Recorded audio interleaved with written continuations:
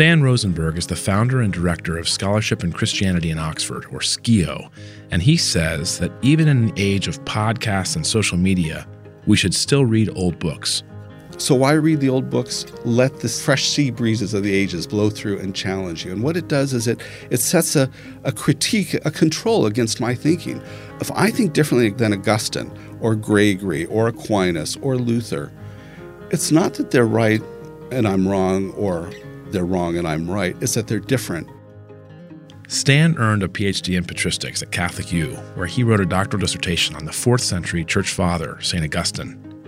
For nearly 2 decades, he's been an academic faculty member, teaching theology and religion at Oxford University, Wycliffe Hall. He argues that the lessons of early church history should impact not only our broad view of truth, but specifically the relationship between science and religion. In recent months, he helped produce a theatrical play on the surprisingly unknown life of Charles Darwin, which draws out the role of imagination in any learning that sticks. Joining Stan today is Alexandra De Sanctis, a reporter at National Review who also hosts her own podcast, For Life. Zan writes regularly on religion, culture, and politics, and speaks frequently on college campuses, including her own alma mater, Notre Dame. If you're a regular listener to Faith Angle, you may recall that 6 episodes ago, Miranda Kennedy of NPR also hosted a conversation on the life of Augustine with philosopher and author James K.A. Smith. And while that conversation focused on the relevance of Augustine's mindset for our complex times, this one draws out that 4th century church father's remarkably advanced view of science and psychology, of memory and imagination. Enjoy the conversation.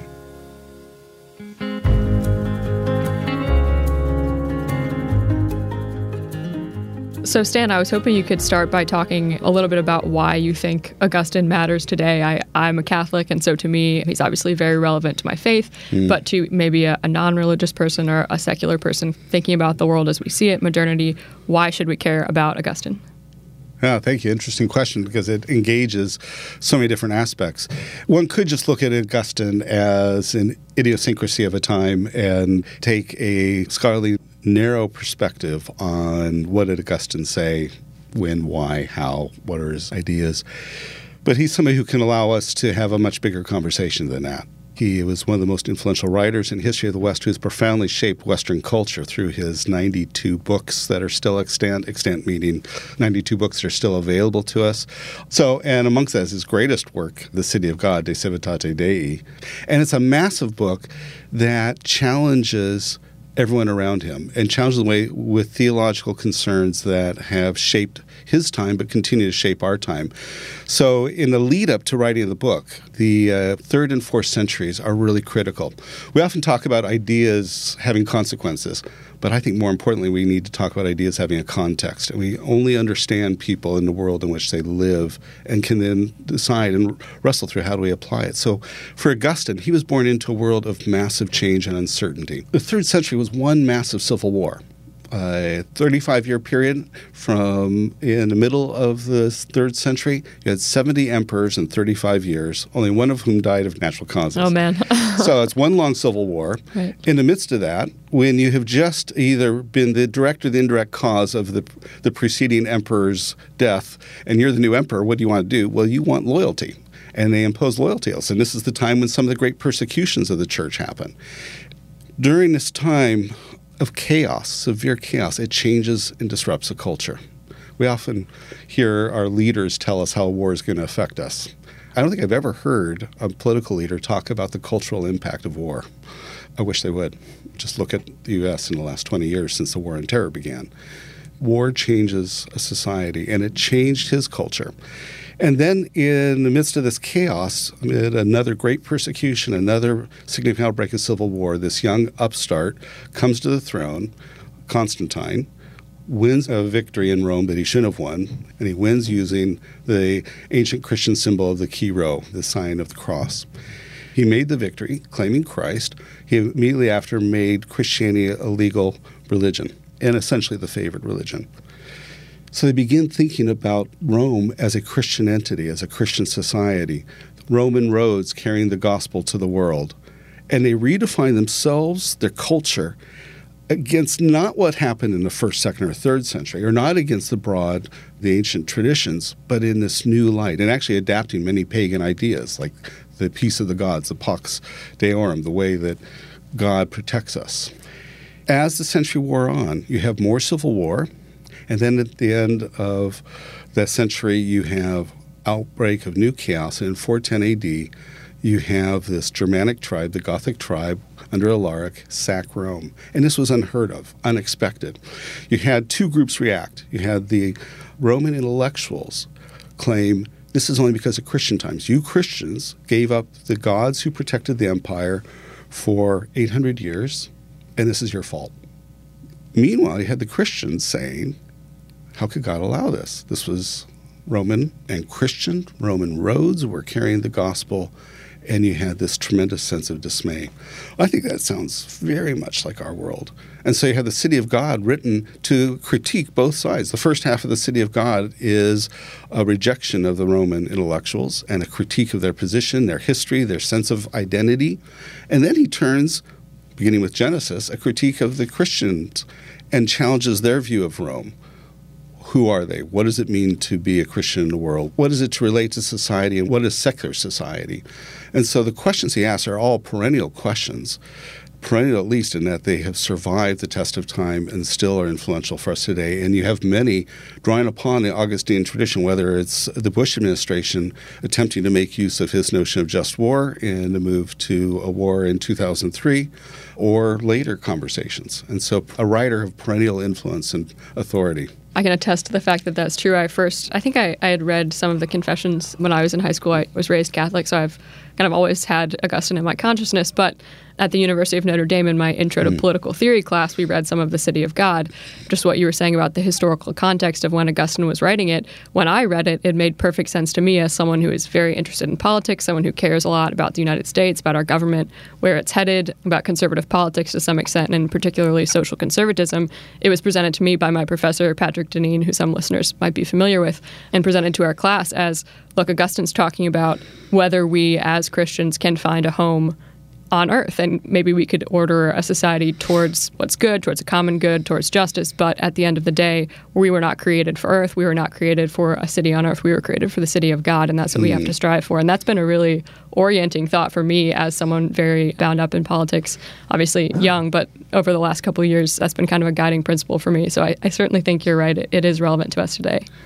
Yeah, I hear you speaking a lot about the importance of context and trying to understand that better than we often do, not just grabbing the ideas themselves as if they were written in our own moment. And so there's something about studying the patristics and taking keen interest in this time period that I think you focused on in your academic work that has appeal, but also I hear you saying with Zan, sort of has some relevance to today. Talk to us about how that might apply, with journalists versus historians, focusing on the moment versus focusing on larger picture. Yeah. How do you think Augustine bears out with respect to trying to cover the day-to-day, fast-moving realities? Well, Augustine, on one hand, was a person of his time, and we should be careful not to simply appropriate him. I don't think we can just port him in lock, stock, and barrel without reflection.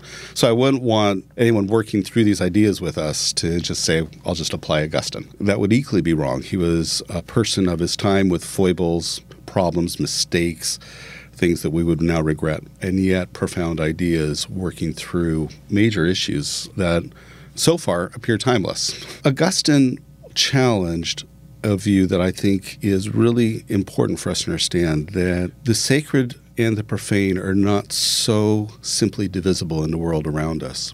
Augustine envisioned a world quite different than his predecessors, and was really the first to do it. One of the interesting things about Augustine is when Rome was sacked, and this was, make no mistake, this was a massive event. This was a devastating moment for the Roman world and a Roman mind. Only two Christians, so far as I'm aware and have seen, reacted. Jerome, the great biblical scholar, makes the plaintive cry, if Rome fails, what can survive? And that's all we get from Jerome. So what is that, about 10 words or less? And Augustine, we get the great and arduous book.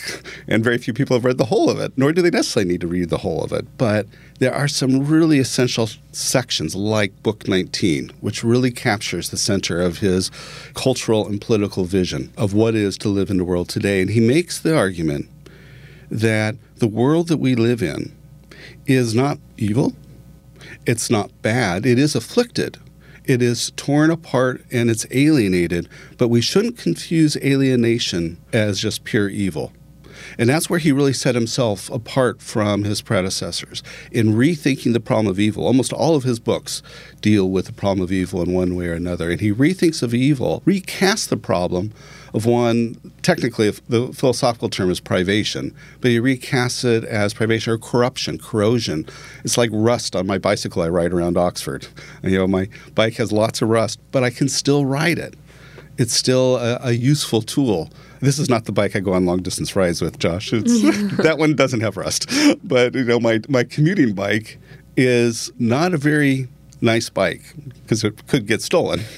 But I can still make use of it. And that's how Augustine conceptualizes the problem of evil. It's a corrosion. It undermines the integrity of a thing, but it doesn't completely destroy it. And so the world in which we live is alienated. It's afflicted. We should expect problems. We shouldn't necessarily expect the worst of everyone, and I think that's an important reflection, but we should expect failure. We should expect alienation. We should expect to be disappointed, even as one also can see signs of glory and hope and interest, and both are present. We live into this world, and it's too steep of a curve, too eschatological to point to merely absolute good or absolute evil. We don't live in a world where there is both absolute good and evil. And in fact, for Augustine, there is no absolute evil. That's part of the notion of privation theory, is that absolute evil is nothingness. So there is good, and then and there is absolute good, who is God. But everything short of that is a relative deprivation. The Oxford fantasists picked up on this. So if you think about some of the literature that many people read, where for Tolkien do orcs come from? Well, they're elves who are twisted. They're corrupted. There's corrosion. You get this within various sorts of writing, people thinking about it. And so as we interpret the world around us, and as thinking about the journalists who engage here with listening to the podcast or working with you, to understand the ways in which alienation, dislocation can define the culture we live in. Augustine wouldn't look at the local church, therefore, and say, well, there's the city of God. He wouldn't look at Capitol Hill or the White House and say, there's the city of man. Because for Augustine, the city of God is where you find those who obey the will of God perfectly. And that's not to be found in any absolute form here and now. And the city of man contains those who utterly disregard and reject the will of God. And these are conceptually major archetypes, but they don't absolutely exist in a sense in the world in which we live. And so to interpret the world we live in well, one has to expect this deep kind of intermixture. You mentioned Tolkien a moment ago, and there's this sort of capacity he had to find not alienation but fellowship, kindred spirit at the Eagle and Child. What happened, Stan? You're in the UK. Did it really shut down? Is it really becoming a hotel? Well, it's becoming a hotel, but it's still going to be a pub there. But I don't know what its ultimate outlook would be like. I do hope the food is better in the new level. I think the worst hamburger I've ever eaten in my life was at. Are we going to get sued? You might want to delete that one. Yeah. So the Eagle and Child is going to be rebuilt as a hotel, and I don't know what the plans are to maintain any of the old ethos, but it is still supposed to have a pub, but the building will look very different. Well, I'd love to come back to Tolkien a minute later. I love Lord of the Rings, so I'm sure there's more to talk about there. But I wanted to shift gears a little bit and talk about how antiquity or how the patristics help us understand the relationship between science and religion. And I think this is something where I think of Thomas Aquinas, but I think most people today, we really struggle with that a lot. There's this idea that, well, if Christians believe it, then it must not be real, or it must not be scientific, or you're just enforcing your morality. Tell me like the real science, right? And so I wonder if you could speak to that a little bit. Sure. Well, I think first off, I want to just say it's an important contextual note to remember that the terms science and religion are 19th century terms. So we're talking about something over thousands of years using modern language, which sometimes misses the point. Why the language can cover over the reality.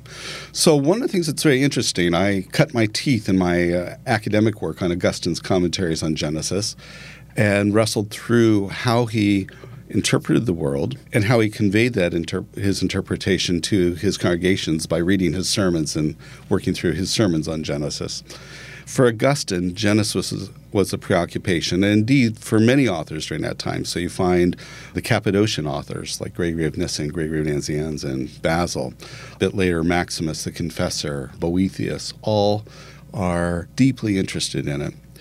And first thing that they're doing, that I think is really important, is they are doing a change on the way the Greco-Roman world interpreted certain matters. So the Greco-Roman world, in part, played with an idea, and this came out through some of the Gnostic writers, so an early semi-Christian, semi-pagan, semi-Jewish group of people, all intermixed, wrestle with the idea that the world is evil, that this is the place in which we live. It's necessarily not just broken, but devastatingly bad, and the source of which was evil. So an evil god, a second-rank god created this, and you get this in various creation myths from the ancient Near East. And that the good God is somehow transcendent, but transcendent in a way that's so different. And what these authors are doing, like Augustine and the Cappadocians, is bringing in a conversation around the value and the validity of this present world. And that's really was a critical change that says that this world is worth focusing on and that there is something that's important here. They then secondly go on to draw upon a doctrine that was developed, first started in Middle Judaism before the time of Christ, and early Christians picked up on it, and that was the doctrine of creation out of nothing, creatio ex nihilo. That changes the way they begin to think about this earth, and they begin, over time, it takes several hundred years to think through many of these ideas. No idea pops out fully fledged all at once. But as they wrestled through it, began to see a sense in which the world is contingent, it's finite, it's also changeable. And these ideas came into the West and influenced very much the history of the development of philosophy and then the history of science in the West, because it created a notion that humans are somehow related to the world and the human mind is related to the world, so that critically the human mind can interpret something about the natural world. And that comes out, for example, if you read Galileo's writings. Galileo cites Augustine fairly extensively. In fact, in his letter to the Grand Duchess Christiana, he cites whole long passages of Augustine's commentary on Genesis in his defense. And it's clear that the early modern authors, scientific writers and thinkers, Newton, Boyle, Locke, Galileo, draw upon extensively these sorts of writings in the way they think about the world and begin to think about the world. Through this, they're thinking about the world as having a structure and a coherence, a replicability. So one of the great developments of early modern science was to say, we cannot trust what the mind sees in its own light. Reason is untrustworthy. There's a rejection of the earlier period. And this actually comes out of their reading of Augustine. Augustine's idea that the humans, coming out of the Confessions that you've mentioned earlier, that Confessions Book 10 in particular, that humans can't absolutely trust what they think because we've been corrupted, because the corrosion has affected us. Doesn't mean we can't know anything, but we lose the ability for certainty. Certitude is lost because we have an untrustworthy access to reality. We distort things. I remember things badly. I'll remember this conversation 5 weeks from now, and I'll think how brilliant I was. And you'll be shaking your head in shame. We remember things through the frame of our ego, through the frame of our experience, through the frame of our brokenness. And that affects all knowledge. And so that idea came into a shaping role into the early modern period. And so the thinking, in some ways, my sometime colleague Peter Harrison has written extensively on this, and we're very much reading his works on it. But the view is, if we can't trust the mind, what reason in its own right, what do we trust? Well, what if I try an experiment and then I repeat it and I get the same outcome? And I then repeat it multiple times, I get the same outcome. Well, and this is when the notions of probability are developing, if I can demonstrate continuity, then this can be established as a fact. And this was using the tradition of early Christian theology to help them think through it. So a distrust of reason in its own right, drawing upon experimentation and expectation that the human mind coheres, and that the world is substantial and viable, and there's a value to it, it's worth studying, and that there is a pattern. This all comes into shape the way early modern science was done, and we're the beneficiaries to this day of that. Yeah, it's interesting that you say that about, doing studies, because these days I feel like if you want to make an argument, you have to just point to, 14 studies that make your point, and then everyone has to just defer to you. Right. And if you don't have the studies, then you must be wrong. And I find that very frustrating. Yes. You don't want to abandon reason wholly. Right. Yeah, so many things can't be quantified like that, or maybe we just haven't funded the right type of study yet. I can still make my argument, Yeah, as you look from the UK at your tribe here in the United States that you left, 20 years ago. Oh, almost 21 years ago. Do you see distinct omissions or mistakes that we are making, either in the evangelical community, the Catholic community? You're of Jewish heritage yourself, Christian believer today, but are there errors that we talk on this podcast for faithful listeners will know about sort of fundamentalists versus evangelicals are privy to making about this science religion? I think there is we bring our own preoccupation with our own history, and assume the way we interpret the text is a natural reading that every sane person through time would have read a text. And that's just fundamentally not the case. We've read the scriptures in different ways over time. And what we describe today as literal interpretation is actually a relatively modern phenomenon growing up in the 19th century. Literal interpretation in this way, it doesn't mean that there weren't some ideas of being historical, but for Augustine, for example, Genesis 1-3 was not a natural history of the design of the cosmos. It was a revelation to the angels of God's intent of how the cosmos ought to work. So it was God telling a story to the angels of why he was creating the cosmos, what its purpose was. And so that changes the way one engages with it and thinks about it. And so our preoccupation with certain interpretive frameworks has really, I think, created so much havoc. It's separated us into different tribes. It's made it nearly impossible to talk about and across the issues. I'm on the advisory council of BioLogos Foundation, working through ideas of evolutionary science for broad communities. And it's a great challenge to do that often. I did that in conjunction with your predecessor, Mike. Mike and I, Cromarty and I shared that together in engagement with that. And there's a need to think more thoughtfully outside of the boxes and not just assume the way we define the world this moment is the way that everyone around us defines it. And that's a kind of humility. I think what I see missing is and one could say that of me, but is a steep humility to say that our reading of Scripture is dependent in part on our time period, and we have to break apart from it. There's this great quote, since we did Tolkien earlier, let's go to Lewis. There's this great quote in one of Lewis's short essays, Why Read the Old Books? It was actually a foreword that he wrote to Athanasius' book on the Incarnation. And he says, why read the old books? Well, when we look at, and we talk with people in the same time period, I'm paraphrasing here, but when we have people from the same period, they all have certain same assumptions. They may disagree radically with each other. But he says, you take a look at someone like Churchill and Hitler and Roosevelt, on some fronts, it looks like they couldn't disagree more with each other. And yet they all had the same assumptions in the big picture about the nature of the world that they shared, and they couldn't be more alike in many critical aspects. So why read the old books? Let the fresh sea breezes of the ages blow through and challenge you. And what it does is it sets a critique, a control against my thinking. If I think differently than Augustine or Gregory or Aquinas or Luther, it's not that they're right and I'm wrong, or they're wrong and I'm right. It's that they're different. And that ought to cause me to say, why are they different? What possessed Augustine to read Genesis so differently than what I grew up with? Is there something worth learning from that? And we could both be wrong, but it challenges our historical myopia. With our own time and our own people group, considering the notion that all human persons descended from one couple, why should it or should it not be an affront to us if science teaches something other? Can I tell a story? So you walk down, you may remember this, you've walked there. If you walk down Park Street in Oxford, you come to the Natural History Museum and walk into the Natural History Museum. And this is the place where the great Huxley-Wilberforce debate happened over Darwin.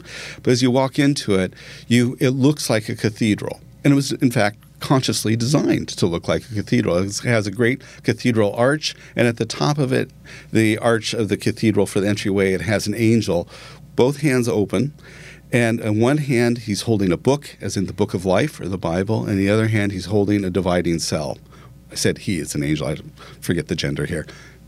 The angel is holding both. We forget that there are two books. That was actually Augustine's phrase. Augustine coined the notion of two books, the book of nature and the book of Revelation. And each have something important to tell us, and we need not put them in opposition. Apposition, perhaps, but not opposition. Now, the Natural History Museum has another story to it, which is really interesting. It was built with funding from the sale of the King James Bible.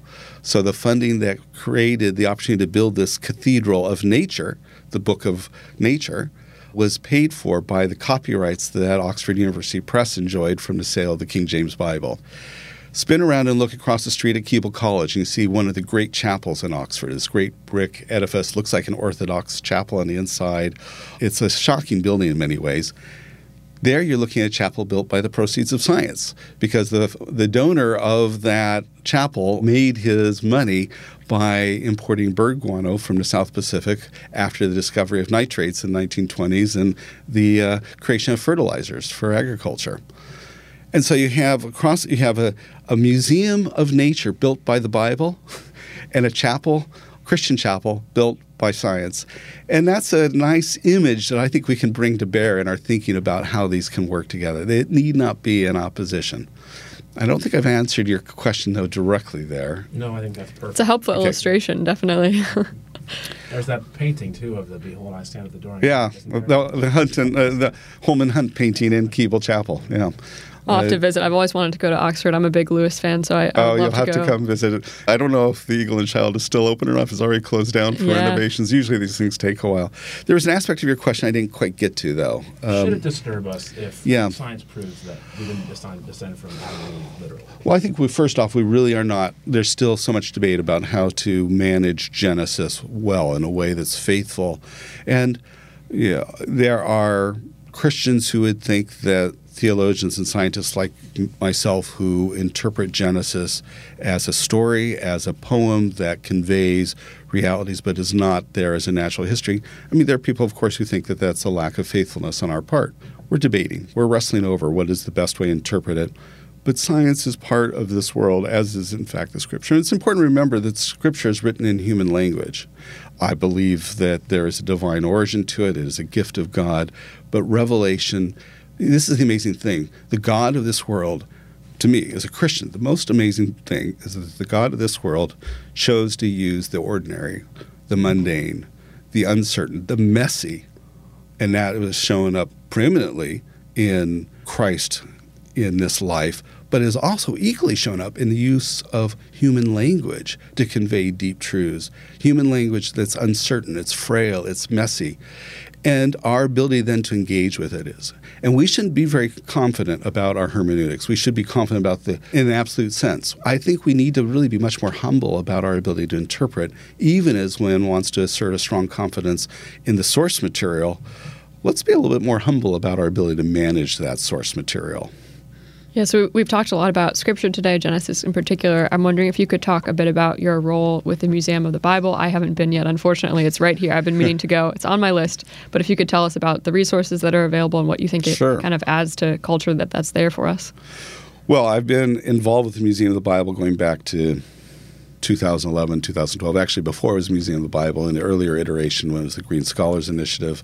My role has been to run a program for biblical studies students in Oxford to help them think through how do they engage and maintain scriptural text and ask these hard questions and do it with a sense of faithfulness and in a way that can both maintain their own faithfulness and long-term integrity and build vital relationships with other scholars that will transcend time and space, the moves that we make. I've also represented them throughout the UK with some of their art, working through some of the issues with researching a few of the artifacts. And then I was on the academic advisory board along with 25 other scholars that reviewed the materials as they were the professional museum writers would write up the various texts, and our job was to review these texts. And in some cases, it's the horses were out of the stables and we're trying to pull it back, but it was reviewing and revising, rewriting texts to engage with it. The goal of the museum, it has certainly received criticism and uncertainty, and people have been uncertain how to change it. I think it's really clear in the intentionality as it evolved. I think we have to be careful to remember that people develop. One of the things that I find very troubling is when historians and journalists both have this besetting sin, if you will, if I can put it that way. We don't allow the people can change. And so if we find evidence of a particular kind of wrongdoing or an attitude or an interpretation 5 years back, 10 years back, 20 years back, we hold that as being the guiding principle consistently. Well, I don't know about you, but my ideas, my thinking has changed vastly over the last 5, 10, 20, 30 years, and I need to wrestle with others. And so I think with the museum, its purpose and identity shifted, I think, in some ways. I don't know if the board and the founder would agree with this, but as I read the materials, as I've been involved, I've seen a shift to a strong view that it should be about education, not apologetics. It's not there to persuade of a particular theological view. It's there to present, engage, and allow people to attempt to come to their own. Now, have we unwittingly manipulated? That's possible. That's certainly been, manipulation has been the critique and claim that a number of other scholars and people bring. Nobody's forced to go into it. But it's been quite open. And so I think some interesting positions. Do we interpret one Bible or multiple Bibles? Well, you wouldn't expect a typical evangelical-based museum to acknowledge that there are multiple Bibles. The museum in its in its history floor, acknowledges that we're dealing with multiple different texts, multiple traditions of reading the text, and we don't really have one Bible. We have Bibles that we are wrestling with, that the transmission history is messy at times, and there's uncertainty. So it tries to bring a real sense of what this text is, how it's developed. The impact floor, I think, points out many things that are really important for generations that have become increasingly biblically illiterate. I don't know if there was need for a Museum of the Bible 50 or 70 years ago, but if you look at the levels of biblical illiteracy amongst educated and uneducated alike today in North America and elsewhere, it's stunning in many ways.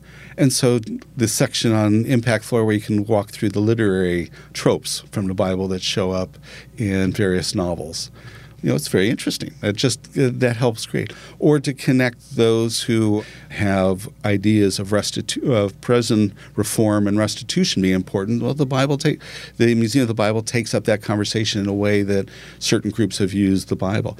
It's had an honest self-view with bringing in the Slaver's Bible. So one of the horrible versions of the Bible that existed was one that was created in the 18th century in London to support the slave trade, was one that excised Exodus and any other passages in Scripture that suggested that freedom was what God desired for us and that the slaves might be free. So any idea of freeing the slaves was excised in a Thomas Jefferson cut out what you don't want approach.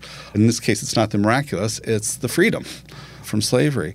That's presented. So there is a relatively, one could say we could have done it differently or more, but I think for any group to have offered such a relatively unblemished view, I think has been a useful tool. Mm-hmm. I wonder if you could say a little bit more, Stan, about the theatrical. Going to the Museum of the Bible, this is triggered a little bit by blinding light that comes through some of the sort of New Testament overview and the Torah presentation, the sculptures. It's definitely not just looking at one heavy 17th century book after another.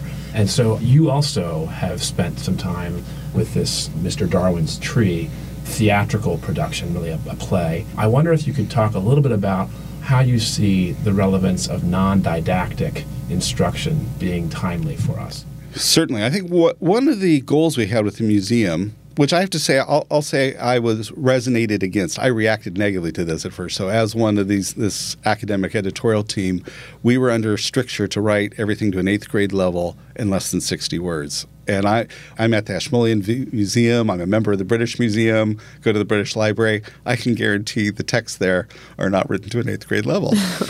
And so I reacted quite negatively, I have to say, and challenged that. And they pushed back, and it was the rule.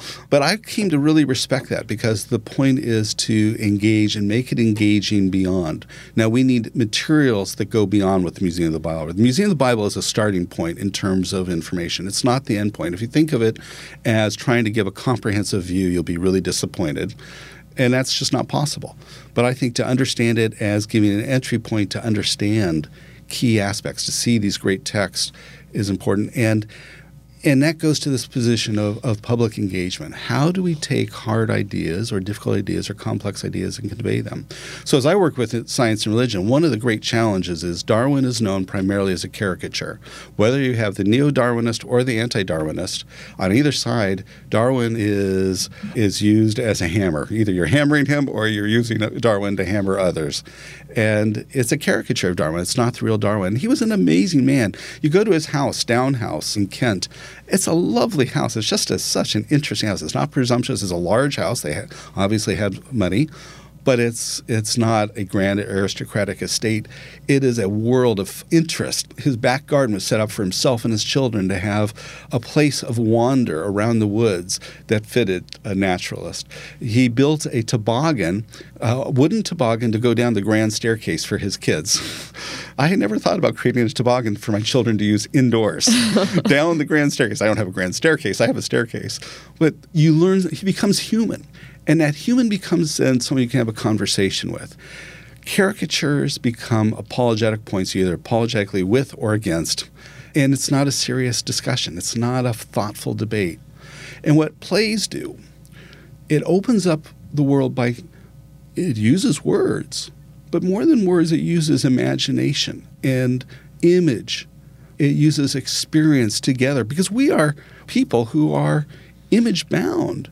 We have words, but we work well beyond our words. We live by liturgies of life. We have experiences. We experience culture.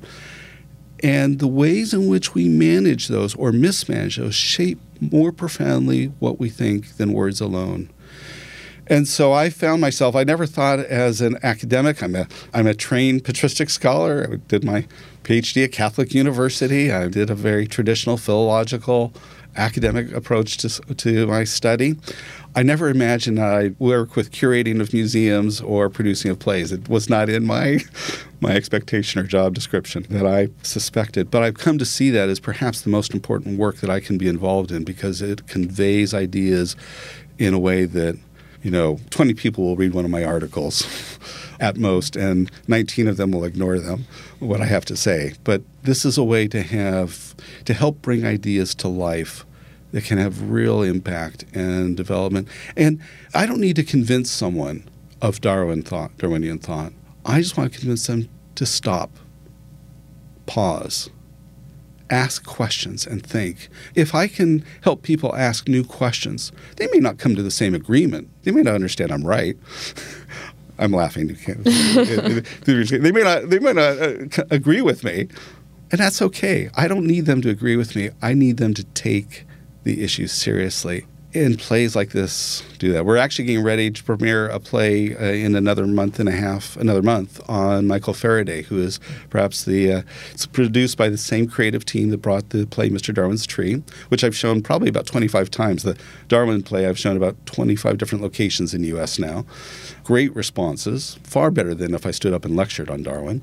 And we have a play on Faraday, who is lesser known in the U.S., but utterly dependent. We are all utterly dependent on him because he's the person who discovered the ability to generate electricity and invented the transformer, and was perhaps the greatest experimental philosopher scientist of the 19th century, and came from a very interesting background as a deeply impoverished son of a blacksmith, not trained at Oxbridge, and yet became the head of the Royal Institution and one of the great discoverers of the 19th century. So amazing story to tell. Well, that story for academics or playwrights is probably relevant to the journalist. Yeah, I think that's a helpful note to end on, because so often when I'm writing, I think from a theological perspective, as I've said many times, Catholic, and that kind of informs everything I do. But for the average person, I think you have to be able to reach them and communicate with them where they are. And I think beauty and art are really kind of a common ground where we can do that. So thank you so much for being with us. I want to thank Josh for helping host, and particularly to thank Stan for being here. Thank you. Great. Oh, it's an honor to be part of this. Thank you for asking.